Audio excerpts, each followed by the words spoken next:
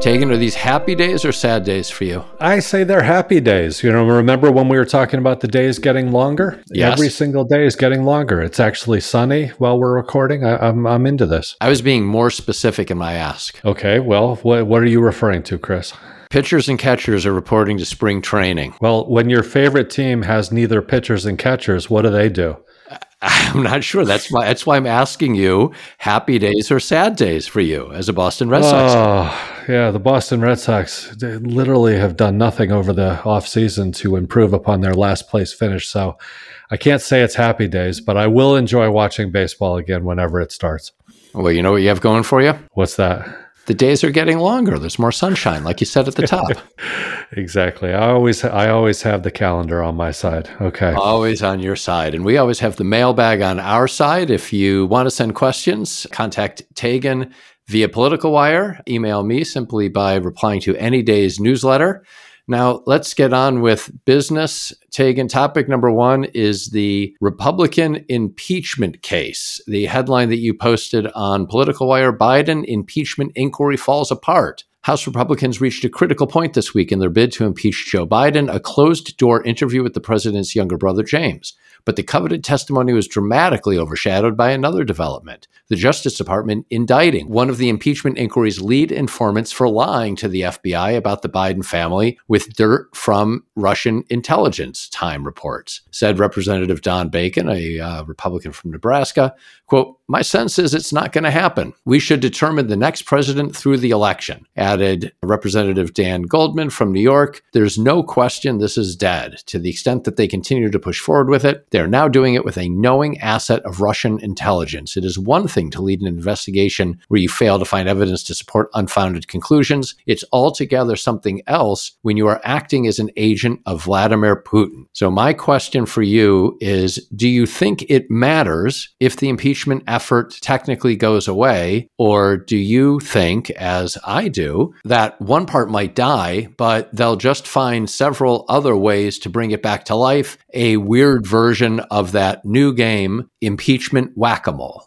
Have you trademarked that, Chris? I like that. I like that title. It's the latest in a series of really embarrassing setbacks for Republicans. If you go back to July, midsummer, one of their whistleblowers was arrested for acting as a Chinese agent. You remember when in late summer, Hunter Biden's associate, Devin Archer, who is supposedly one of the key witnesses, he testified that Joe Biden had absolutely no involvement in his son's business. And they had a public hearing in September where conservative lawyer Jonathan Turley from GW Law School in Washington said there wasn't enough evidence to impeach Biden. And now we have an FBI informant who I guess was informed by Russian intelligence. So turns out his intelligence was maybe tainted somewhat. The most interesting thing about this, and it is like whack-a-mole, it was Fox News anchor Jessica Tarloff was mocking Republicans for their pursuit of these charges, saying that she was surprised that they have this high a threshold for humiliation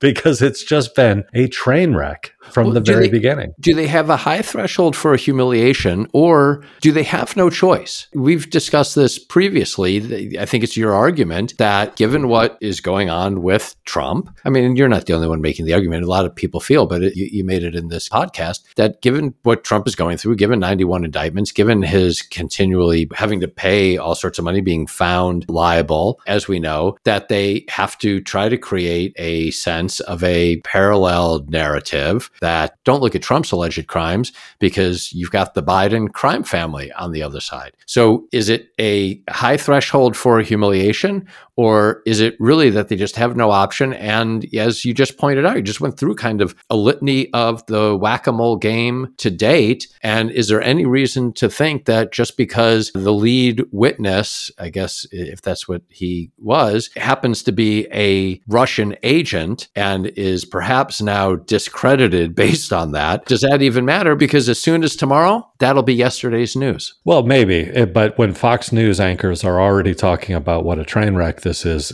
I think it's pretty interesting. And what Republicans have is no strategy whatsoever. And we've talked about this in the past. On the one hand, Joe Biden is suffering from dementia and can barely function during the day. And on the other hand, he's the head of the Biden crime family. And so their messaging is completely disjointed. But what I think Republicans have forgotten here is the electoral pain that they could suffer by overreaching. And if you go back to the 1990s, we saw Republicans starting to learn some of those lessons. You know, they attempted to impeach, and they succeeded in impeaching Bill Clinton, though he was acquitted at his Senate trial. They also regularly shut down the government. And, you fast forward 25 years, Republicans seem to have learned the lesson on the government shutdowns, though we can get to that in a bit, because they don't want to shut down the government, because they know that every single time the government shuts down, the Republican Party takes the blame for it. But on impeachment and on impeaching a president without having any evidence, I think Republicans are going to pay a bad price. They're going to pay a bad price among those voters who are paying attention to their overreach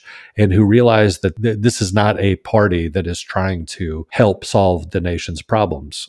Particularly when we look at what they've done since taking the majority last January. It's been pretty pathetic. They've passed no legislation, essentially. Well, I am with you 100% on the overreach, and probably evidence 1A on that is the Dobbs decision and everything that's been going on with abortion. Most recently, the Alabama Supreme Court ruling that embryos are human life and putting IVF now on hold at University of Alabama, Birmingham, and in question and in fear and in shock in so many other places. So I'm with you on the overreach. Infrequently are there opportunities for them to overreach on a topic that they don't take. My areas of pushback: one, the Fox anchors. Okay, so you noted the one, Jessica Tarloff. Last night, Hannity had Jim Jordan, had other Republican House leaders on, and there was no talk of this having been a problem or of overreach or humiliation.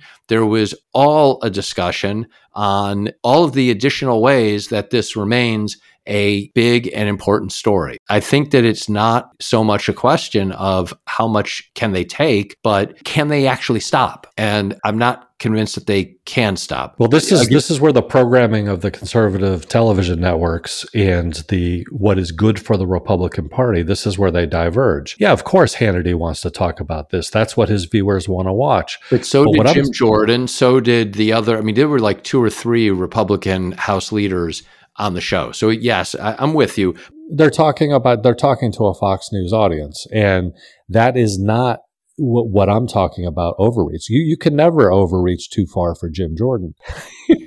No, you can't. We could take that in all sorts of directions, Chris. We're not going to. Go ahead, Tegan. But we're not going to. This is a family podcast. It's not that kind of show, Tegan. Keep going. But what I'm talking about is that when Republicans overreach, that they are ceding the middle ground. They're committing political malpractice. And so those voters, those swing voters in these swing states who are weighing one party versus the other, one candidate versus the other, they're going to take a look at Republicans and say, these guys are less interested in solving the problems of the country than they are at just scoring political points. And while that may work for Laura Ingraham and for Sean Hannity, it does not work for those voters. And so you bring up a good point when you bring up the abortion issue. That is what happens when you take these things to their logical extreme. And on every issue, you go from repealing Roe v. Wade at the Supreme Court. You then go to banning abortion in various states. You go to banning abortion without exceptions. And now we have a situation where a state has essentially banned in vitro fertilization, even though 87% of American voters, according to a poll from Kellyanne Conway of all people, 87% of Americans support IVF, and that includes evangelicals and pro-life voters. So that is what I'm talking about. It is so extreme, the Republican position on these positions, that they're losing the middle. And so I just think it's political malpractice when this upcoming election, control of the House of Representatives and the presidency will be determined by those swing voters in the middle. And I know I mentioned to you earlier in the week, I was really struck as part of the reporting and hard work. There is nothing that I will not do to support the Trial Balloon podcast, Tegan, including watching the Laura Ingraham conversation town hall with Donald Trump earlier this week. Took one for the team, Chris. Thanks. I took that for the team. And there was a lot of interesting content, stuff in there. And one of which was, and we talked about this the other day, there is an area where it appeared that there is internal to the Republican Party recognition that there might be a problem, and that is around women and their vote, and maybe in particular suburban women. I don't know that part, but I mentioned to you there was a woman who got up to ask a question, and she said, Mr. President, something like, I love all of your policies. I love your policies. I love everything you do except the revenge. I don't like that. Can you tell me now that you are not going to use a second term for a revenge tour? And Trump started speaking, and as no surprise, he couldn't tell her that and didn't tell her that. Laura Ingraham totally tried to bring him back. She recognized, and she gave him some stats about your messaging is having a problem with women. She said something like, go ahead, tell our questioner now, you're not going to use this time. You're not going to use a second term as a revenge tour. Go ahead, tell her. That is an area where, as you just said, I do think that they are feeling internally that there's a challenge there. I don't know if Laura Ingraham is internal to the Trump campaign or not. Sometimes she seems like she is. You can understand where the Trump campaign is coming from. They saw success in 2016, whipping up voters who would otherwise not get to the polls. They brought a whole new bunch of voters out, and yet they still did not win the popular vote, but they managed to eke out an electoral college victory. They keep trying that strategy. They tried it in 2018 and 2020. They tried it in 2022, and the Republicans have had miserable election cycles in each one of those. I just don't think it's going to work. And the more extreme you go, not only are you going to lose women, but you're going to lose people on the issue of impeachment and overreach. You're going to lose people on the issue of shutting down the government, because guess what, Chris? It looks like a shutdown is going to happen early next month. And each one of these situations is something that the Republicans could have dialed back their rhetoric. They could have appealed to swing voters, but their instincts are no longer there. They don't have those instincts to kind of appeal to the middle anymore. I don't know if it's instincts. I don't know if it's desire. I don't know if it's the dog catching the car. I don't know if it's the overreach, that they advance policies that get brought to their logical conclusions, and all of a sudden embryos are human beings and IVF is off the table in Alabama, and who knows where next. Just to close out this impeachment question that started this segment for us, in the last week-ish, let's say, we had Trump's reaction to Navalny's death. We had Republicans continuing to shoot down funding to Ukraine. We had the revelation that the source in the impeachment case is a Russian agent. And we had the Tucker Carlson fiasco visit to Moscow and interview with Putin that even Putin subsequently made fun of. I'm not sure whose takedown was harsher, Putin's or Jon Stewart's, but they were both pretty devastating takedowns of Tucker. But what's going on there? That's 4 things all in 1 week. Is there a through line? There is a through line. There's actually a connection to this idea of Republican overreach, because even within the U.S. Congress, the majority of members of the House and of the Senate support sending aid to Ukraine. Donald Trump does not. He's managed to use that position to get members of the House, particularly Speaker Mike Johnson, to back away from bringing that bill to the floor, making up some idea that it doesn't have border security measures, even though those are the very measures that they wouldn't even discuss anymore, at Donald Trump's direction. So again, it's just more of this overreach. This is a bill that most Americans and most of their lawmakers want to pass. And the Trump campaign, Donald Trump himself, for whatever reason, and we can speculate on that, does not want it to pass. And so the Republicans are doing the bidding of a very small minority group of people here. And I'm not saying that the election will be decided on Ukraine aid, but anyone who's paying attention to world affairs knows that this is a pretty important issue, and the United States has an important role to play in Europe. And right now, the United States is paralyzed because of the Republican Party. And without aid, major towns are falling in Ukraine. And who knows what the next steps might be in terms of potential Russia advancement. We will continue to watch that space. But I wanted to move on and ask you, you know what two phrases one rarely hears together? What are those, Chris? Mike Johnson and bright spot. And yet there it is on Political Wire for everyone to see, an article titled "One Bright Spot for Mike Johnson." Despite having little experience raising money, Speaker Mike Johnson brought in $10.6 million in the last 3 months of 2023, not quite as much as former Speaker Kevin McCarthy, but, quote, enough to reassure many Republicans that he can do the job, the Washington Post reports.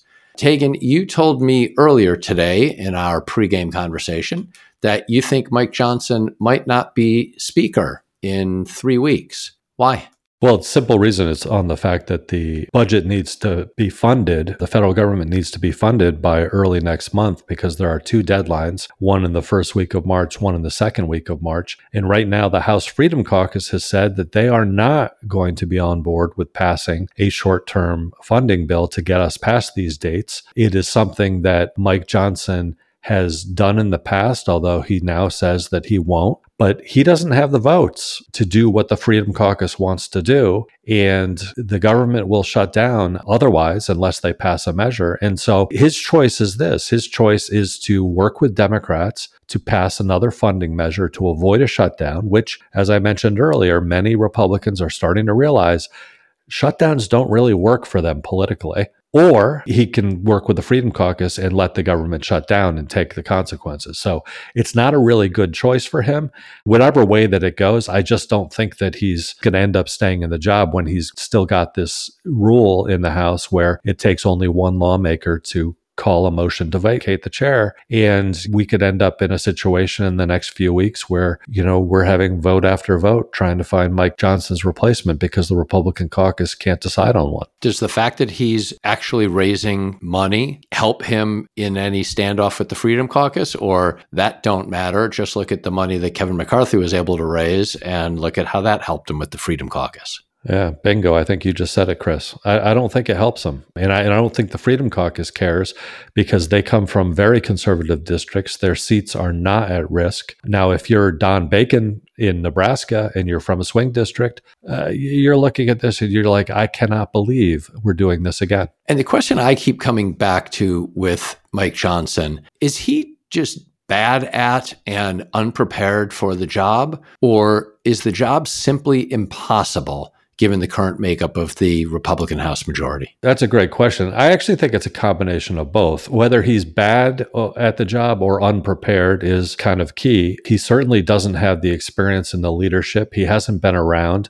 He doesn't really know the job of Speaker. Most of the people who are advising Kevin McCarthy have gone on to other positions or are not in Mike Johnson's inner circle. So I think that's definitely true. I also think it's true, and this was kind of highlighted at the Republican retreat, I believe it was in Miami, where Mike Johnson gave a speech which members were telling reporters off the record that it was as if they were sitting in church, that he was giving he was connecting it back to God. He was connecting it all to God, and that they felt like they were sitting in church. Many of them were telling reporters afterwards that it was completely inappropriate. It was boring as well. I think it left a lot of people wondering, who is this guy and why is he here? Why is he in this job? But, the one thing keeping him in the job is that Republicans have seen twice in the last 14 months that it's actually not that easy for them to pick a speaker. So he's in the job because there is no clear alternative at this point. They're not sure who they would pick. And we all know that if you're going to sin, boring is a much worse sin than inappropriate. That is the lesson that Donald Trump lives by. Don't go in that direction. Tagan, you may have noticed that Nikki Haley is really attacking Donald Trump. Right, left, and center, every day, all day, attacking Donald Trump. Have you noticed that? It's kind of amazing, right? Okay. She clearly isn't going to be his running mate. I think that's for sure. Right. She hinted at that the other day, and Trump responded that he had hinted at that way before she hinted at that. But okay, she's going after him. And yet, I read on Political Wire that Nikki Haley says Biden is, quote, more dangerous than Trump. Nikki Haley told NPR that President Biden represents a bigger threat to the country if reelected than Donald Trump. While critical of both men, who she called too old to be president, she said, quote, Biden is more dangerous, end quote, due to his management of immigration and the economy. Haley also hinted that if Biden and Trump were to face a rematch, she would back Trump. My question to you, who is Nikki Haley and what is her plan?